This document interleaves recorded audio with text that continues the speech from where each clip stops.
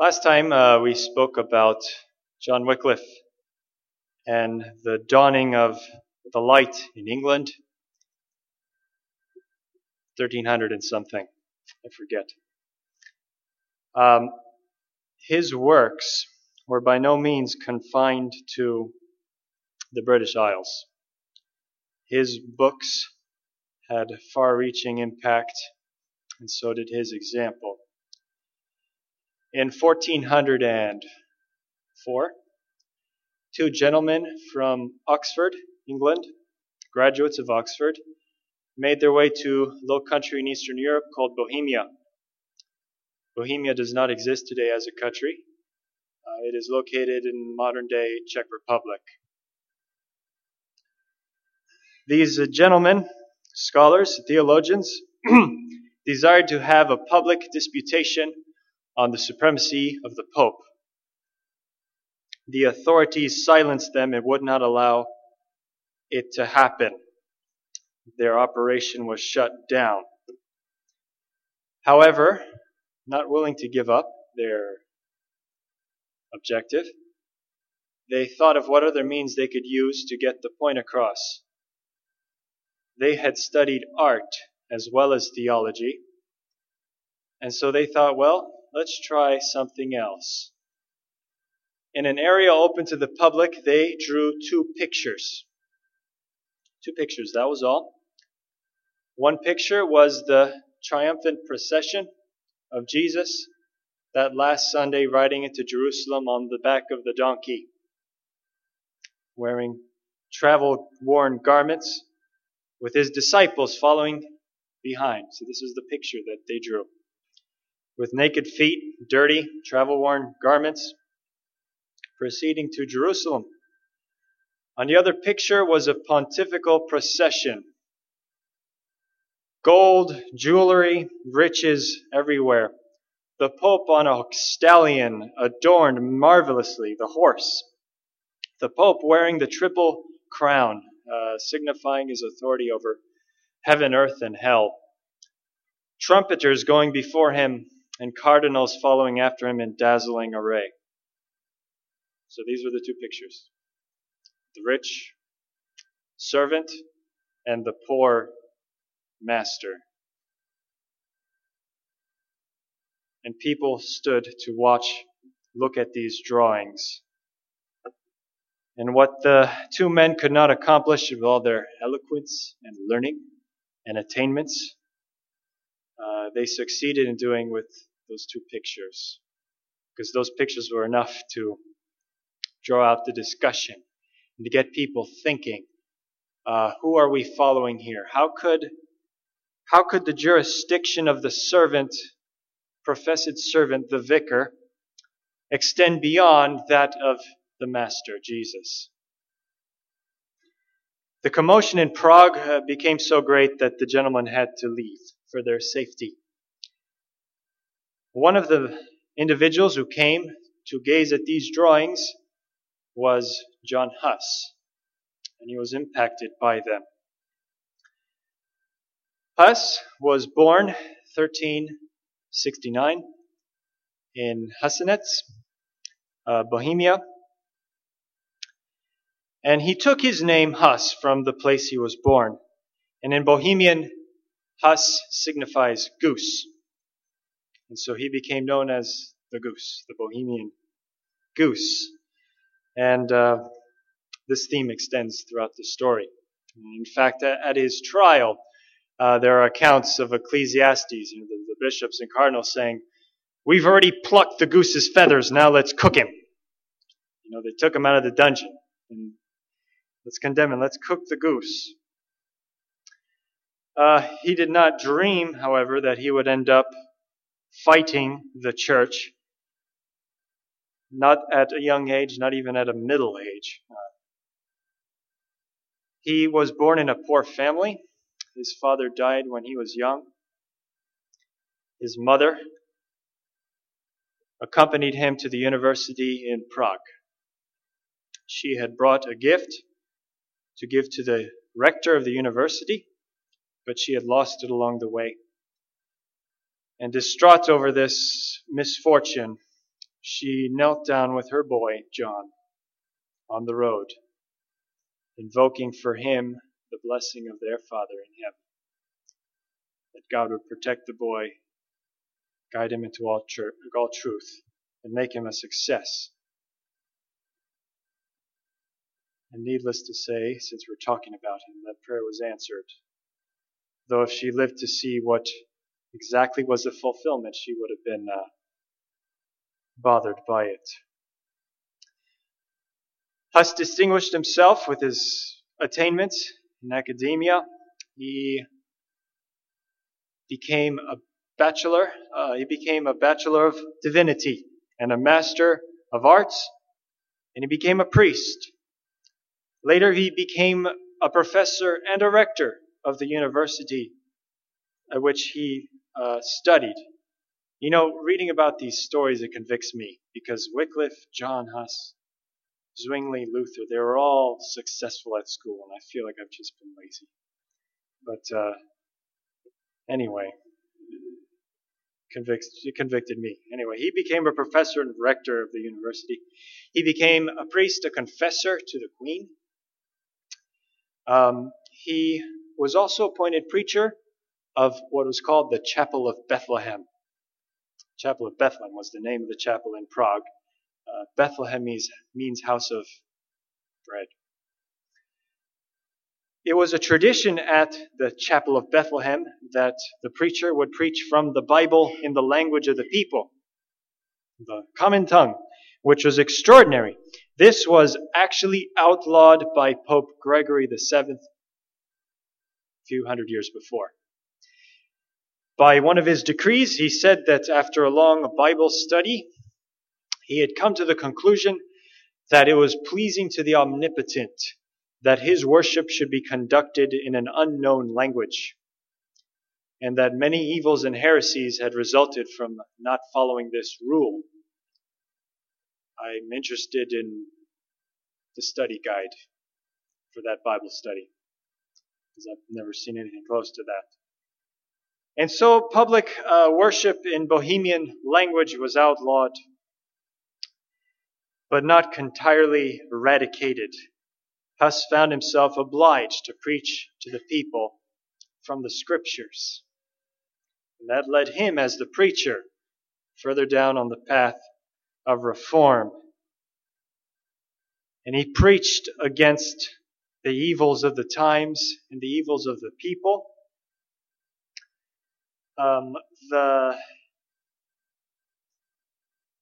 The scandals of the time, especially in Prague, even in Prague, were enormous. All kinds of crime flourished, profligacy, licentiousness. The people were in darkness.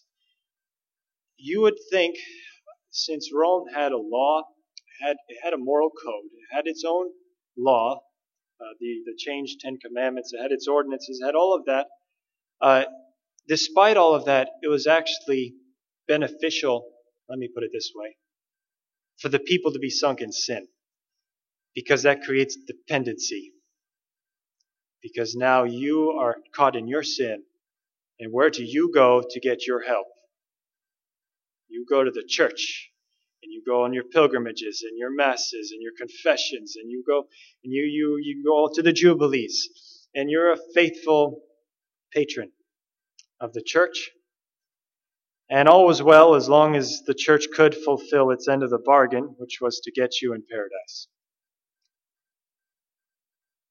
Huss, however, had a different aim. He wanted the people actually free from their sins. He preached from the Bible. He unsparingly denounced the evils of the time, made him unpopular for a while. Jerome, another brother in Bohemia, who was a scholar, he had been to England, and he had brought back with him the books of Wycliffe. And so now Bohemia was infected with this Wycliffian heresy, being facetious. And the Queen of England was a Bohemian princess, and she also favored Wycliffe and the spread of his writings. And then came the time when the two gentlemen came and they painted their drawings. And Huss saw them and he realized that the infection went deeper than he thought. And he started preaching against the abuses of the hierarchy. During this time in England, there were not one but 3 popes simultaneously reigning. Now that's a problem. You can't have 3 vicars. There should only be one. There should only be one successor of St. Peter at one time. The French had their own, the Spaniards and the Italians. They each had their own popes. And they thundered against each other. And accordingly, all of Europe was filled with distraction and anarchy. Reading from the historian, he writes, "The chroniclers of the time labor to describe the distractions, calamities, and woes that grew out of this schism, this 3 popes reigning. Europe was plunged into anarchy. Every petty state was a theater of war and rapine. The rival popes sought to crush one another, not with the spiritual bolts only, condemning each other as antichrist and all of that, but with temporal arms also. They went into the market to purchase swords and hire soldiers. And as this could not be done without money, they opened a scandalous traffic in spiritual things to supply themselves with the needed gold. Pardons, dispensations, and places in paradise they put up to sale in order to realize the means of equipping their armies for the field. The bishops and inferior clergy, quick to profit by the example set them by the popes, enriched themselves by simony." Do you remember that word, simony? If you were here last time. Simony comes from Simon Magus in Acts chapter 8, who attempted to buy the Holy Spirit off the apostles. And Peter rebuked him, said, "Your money perish with you because you think the free gift of God can be bought with money." Acts chapter 8. At times they made war on their own account, attacking at the head of armed bands the territory of a rival ecclesiastic or the castle of a temporal baron. A bishop newly elected to Hildesheim, having requested to be shown the library of his predecessors, was led into an arsenal in which all kinds of arms were piled up. "Those," said his conductors, "are the books which they made use to defend the church. Imitate their example." This is Christianity at the time. Pope John the 23rd, who was the Italian pope, later he was stricken off the list for being a false pope, because you'll see he was deposed at the Council of Constance. He proclaimed a crusade against the King of Hungary. He said, if you fight my war, you get all your sins forgiven, and if you die in my war, you get to go to heaven. You hear that today too. Other religious groups, not Christian. It was the same indulgence that was provided to those who went to die and fight in the Holy Land. And Bohemia was split by this. The king and the nobles wanted to be with the Pope, and the people were with the side of the King of Hungary. And Huss saw that the corruption went down all the way into the structure of the church. And he read the writings of Wycliffe, the English reformer. He began to follow more and more the reforms advocated by Wycliffe. He believed the author of those books to be a sincere Christian, and he followed his reforms almost literally. Word of Huss's preaching made their way to Rome. He was summoned to appear for the trial of heresy. The queen and the nobles interceded on their behalf, saying, no, let him go by deputy.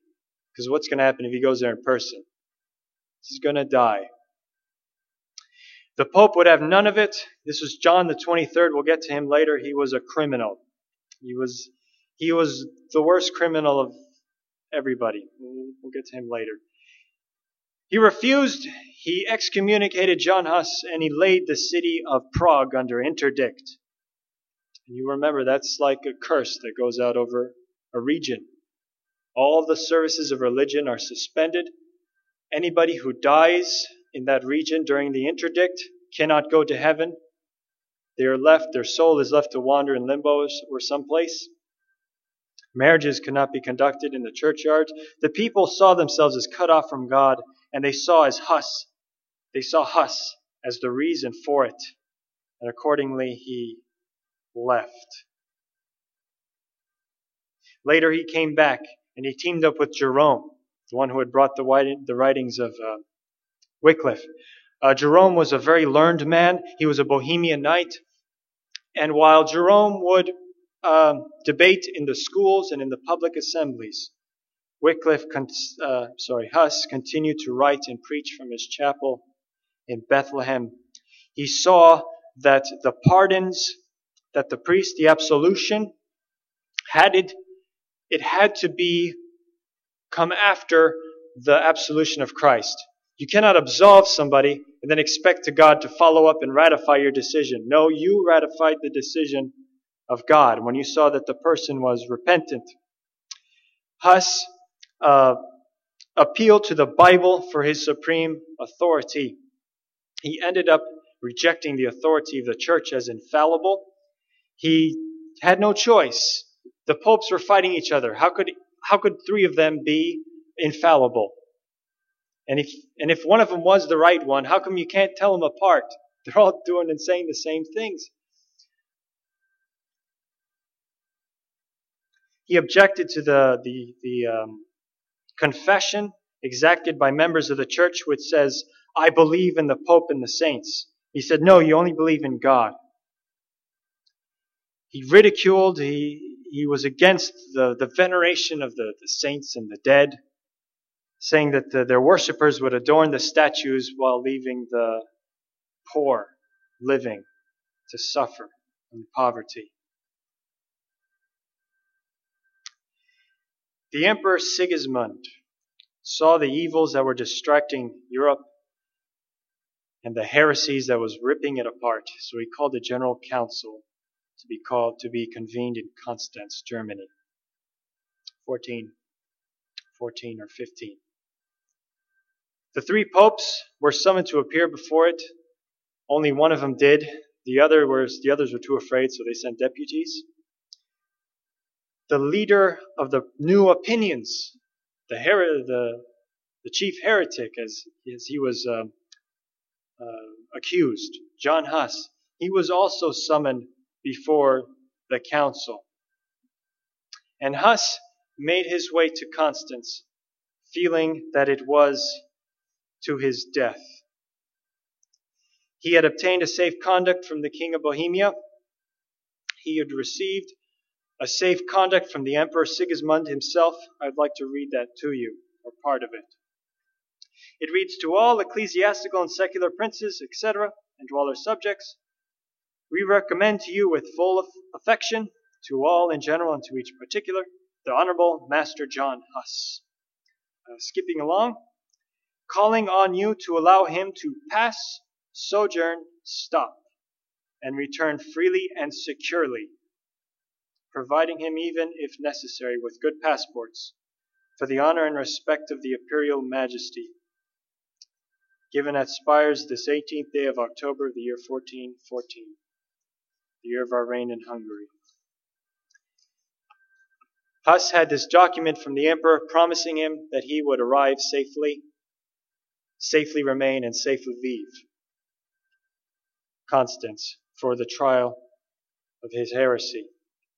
When Huss arrived, the Pope, who was there already, assured him that no injustice would be done John Huss. Shortly thereafter, in spite of these repeated and solemn declarations, Huss was seized, imprisoned, and thrown into a loathsome dungeon in a monastery.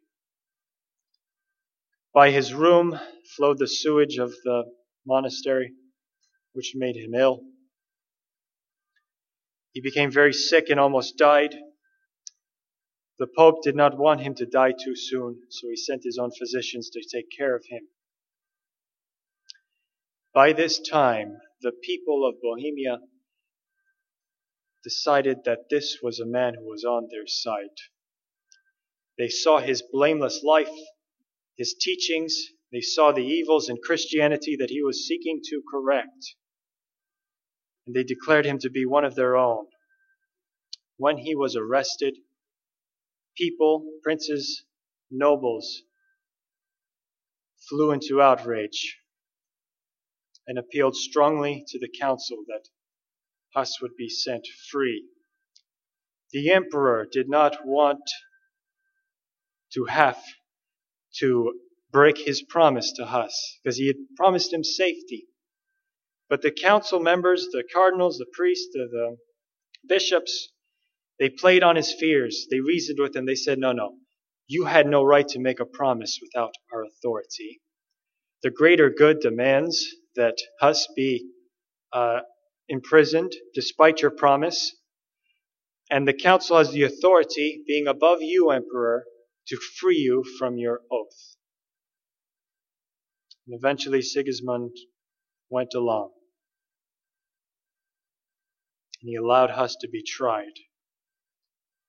Huss was brought out in chains before the council. His books were opened, and he was asked if he acknowledged being the writer of them. This he readily did. The articles of crimination were next read. Some of these were fair statements of Huss's opinions. Others were exaggerations or perversions, and others again were wholly false, imputing to him opinions which he did not hold, and which he had never taught. Huss naturally wished to reply, pointing out what was false, what was perverted, and what was true in the indictment preferred against him, assigning the grounds and adducing the proofs of support of these sentiments which he really held and which he had taught. He had not uttered more than a few words when there arose in the hall a clamor so loud as completely to drown his voice. Huss stood motionless. He cast his eyes around on the excited assembly, surprise and pity rather than anger visible on his face. Waiting till the tumult had subsided, he again attempted to proceed with his defense. He had not gone far till he had occasion to appeal to the Scriptures. The storm was at that moment renewed, and with greater violence than before. Some of the fathers shouted out accusations. Others broke into peals of derisive laughter. Again Huss was silent. "He is dumb," said his enemies, who forgot that they had come there as his judges. "I am silent," said Huss, "because I am unable to make myself audible amidst so great a noise." "All," said Luther, referring to his characteristic style to this scene, "all worked themselves into rage like wild boars. The bristles on their backs stood on their end. They bent their brows and gnashed their teeth against John Huss."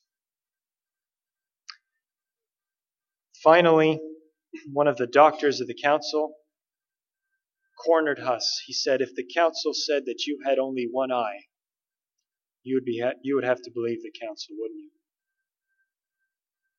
He said, "No, I can't do that, as long as I'm in my senses without sinning against my conscience." That was it.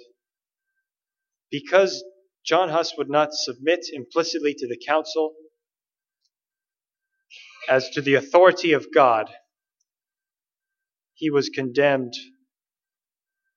He was removed from being a priest. Previous to this, the council had actually deposed the Pope who had arrested John and actually committed him to the same prison. Pope John the 23rd was convicted, I have the list, for hiring a physician to poison Alexander V, his predecessor. Further, that he was a heretic, a simoniac, so simony, selling the indulgences, selling the pardons for money, a liar, a hypocrite, a murderer, an enchanter, a dice player, and an adulterer. And there was a whole list of crimes that they would not read, saying that they were not fit to be mentioned. The rival popes were deposed. A new pope was selected, Martin V. At one of the sessions of this council, Wycliffe, the English reformer, was condemned as a heretic. His books were burned, and he was condemned himself to be burned only that he had been dead for some 40 years. So all they could do was dig up his remains and burn them, which they did. And they threw his ashes into a river. They proceeded to condemn Huss. They put him back in the dungeon.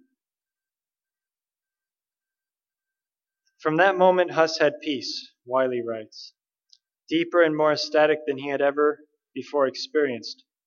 I write this letter in prison, writing to a friend, and with my fettered hand expecting my sentence of death tomorrow, when with the assistance of Jesus Christ we shall meet again in the delicious peace of the future life. You will learn how merciful God has shown himself towards me, how effectually he has supported me in the midst of my temptations and trials. The next day he was brought out again to the council. A bishop preached a sermon, and he used the scripture that the body of sin might be destroyed as his sermon scripture. Finally, they asked Huss if he would recant. Being called upon for his final decision, Huss declared his refusal to abjure, and fixing his penetrating glance upon the monarch whose plighted word had been so shamelessly violated, he declared, I determined of my own free will to appear before this council under the public protection and faith of the emperor here present. A deep flush crimsoned the face of Sigismund, the emperor, as the eyes of all the assembly turned on him. The ceremony of degradation began. The bishops clothed their prisoner in the sacerdotal habit, so they clothed him as a priest, and as he took the priestly robe, he said, Our Lord Jesus Christ was covered with a white robe, by way of insult, when Herod had him conducted before Pilate. The priest removed the robe, called him an accursed Judas.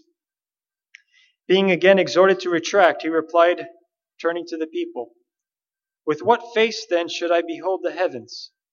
How should I look upon those multitudes of men to whom I have preached the pure gospel? No, I esteem their salvation more than this poor body, now appointed unto death. His vestments were removed one by one, each bishop pronouncing a curse as he performed his part of the ceremony. Finally, they put on his head a cap or a pyramidal-shaped mitre of paper, on which were painted frightful figures of demons, with the word arch-heretic conspicuously written on the front. Most joyfully, said Huss, will I wear this crown of shame for thy sake, O Jesus, who for me didst wear a crown of thorns. When he was thus arrayed, the prelate said, Now we devote thy soul to the devil. And I, said John Huss, lifting up his eyes toward heaven, do commit my spirit into thy hands, O Lord Jesus, for thou hast redeemed me. He was led out, delivered to the secular authorities, the magistrates of the town, to the place where he would be executed by burning. On the way, he passed a pile of burning books. He was told that they were his books. He was tied to the stake, facing east. People in the crowd objected, saying that's not the proper way for a heretic to die. So they untied him and faced him to the west, with a massive chain around his neck. He was exhorted one more time to save himself by renouncing his errors. This is in great controversy, by the way. Chapter 6. What errors, said Huss, shall I renounce? I know myself guilty of none. I call God to witness that all that I've written and preached has been with the view of rescuing souls from sin and perdition, and therefore most joyfully will I confirm with my blood that which I have written and preached. When the flames kindled about him, he began to sing, Jesus, thou Son of David, have mercy on me. And so continued until his voice was silenced forever. An eyewitness account who was a papist who did not bear him any goodwill, described the martyrdom of Huss and Jerome, who died later. He said both bore themselves with constant mind when their last hour approached.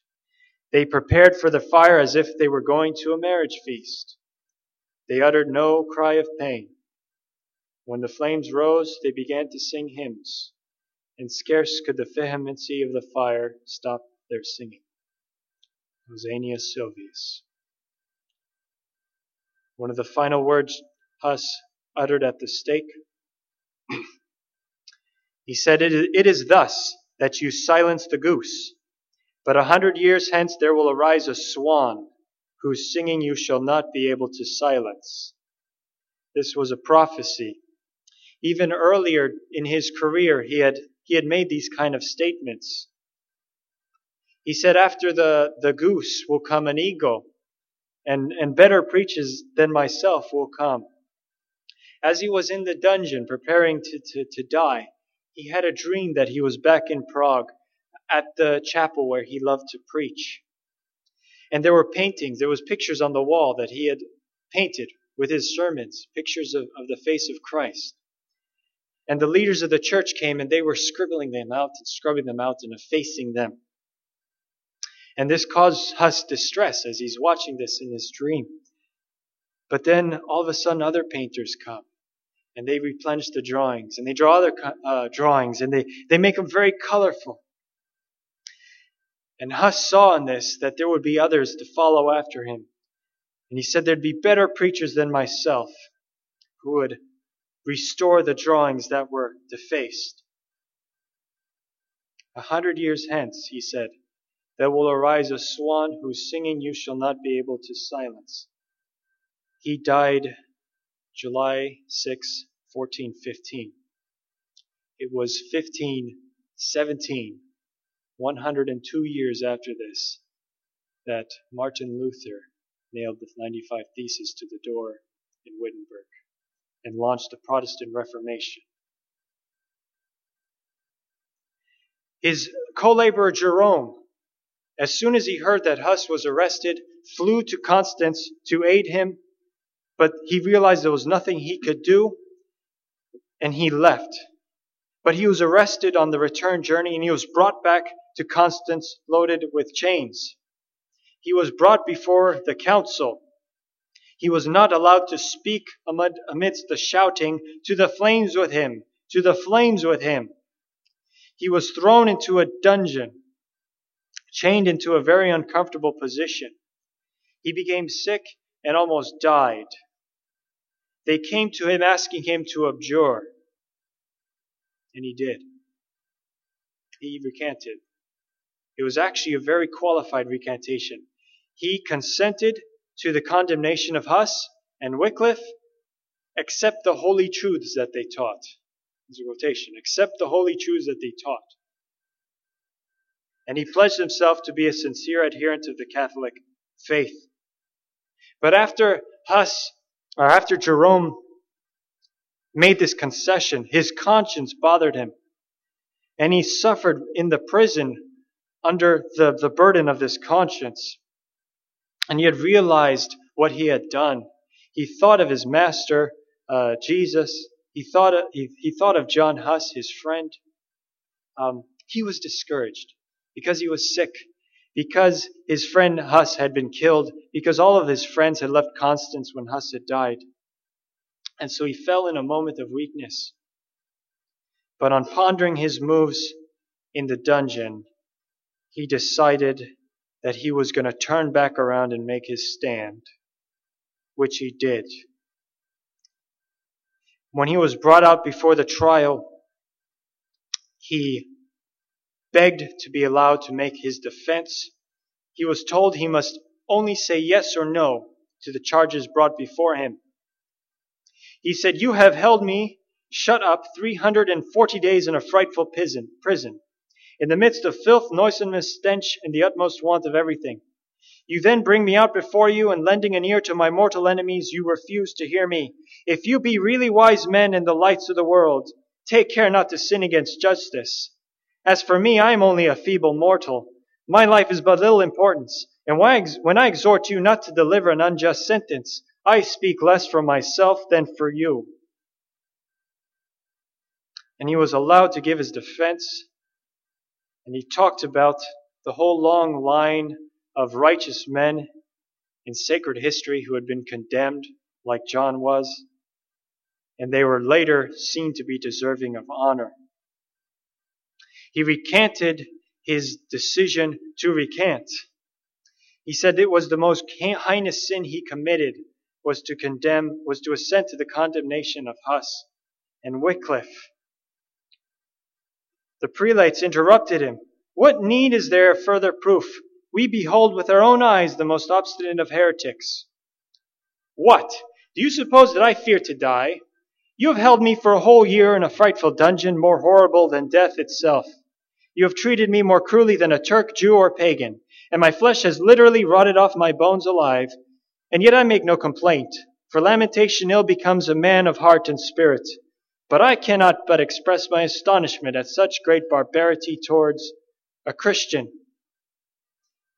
Jerome was also condemned, and they brought him the cap that had the demons painted on it, so that he'd wear it. When he saw it, he took his own hat, and he threw it down, and he took the cap and he put it on his own head. He took it as a badge of honor. And he went out singing to the same spot where Huss had died. Lord Almighty Father, he cried, have pity on me and pardon me my sins, for thou knowest that I always have loved thy truth. His voice ceased, but his lips continued to move on in prayer until he passed. The followers of Huss and Jerome later, it's another interesting story, but they later rose up in war. And they had a lot of good success until they were betrayed by the council. You may read about it in Great Controversy, chapter 6. But I want to leave with you the example of these men, these righteous men, weak as anybody here, who stood up to death, who was able to stand up to death. They said, bring it on. It's not the end of these stories. And these kind of events will probably happen again soon, in the future. I don't know when. I don't mean to frighten anybody. But study these accounts, because even though the tragedies may be repeated, the triumphs will also come again. To leave you with the words that Huss had written before he died. He said, I write this letter, he says, to a friend, in prison and with my fettered hand, expecting my sentence of death tomorrow, when with the assistance of Jesus Christ we shall meet again in the delicious peace of the future life. You will learn how merciful God has shown himself towards me, how effectually he has supported me in the midst of my temptations and trials.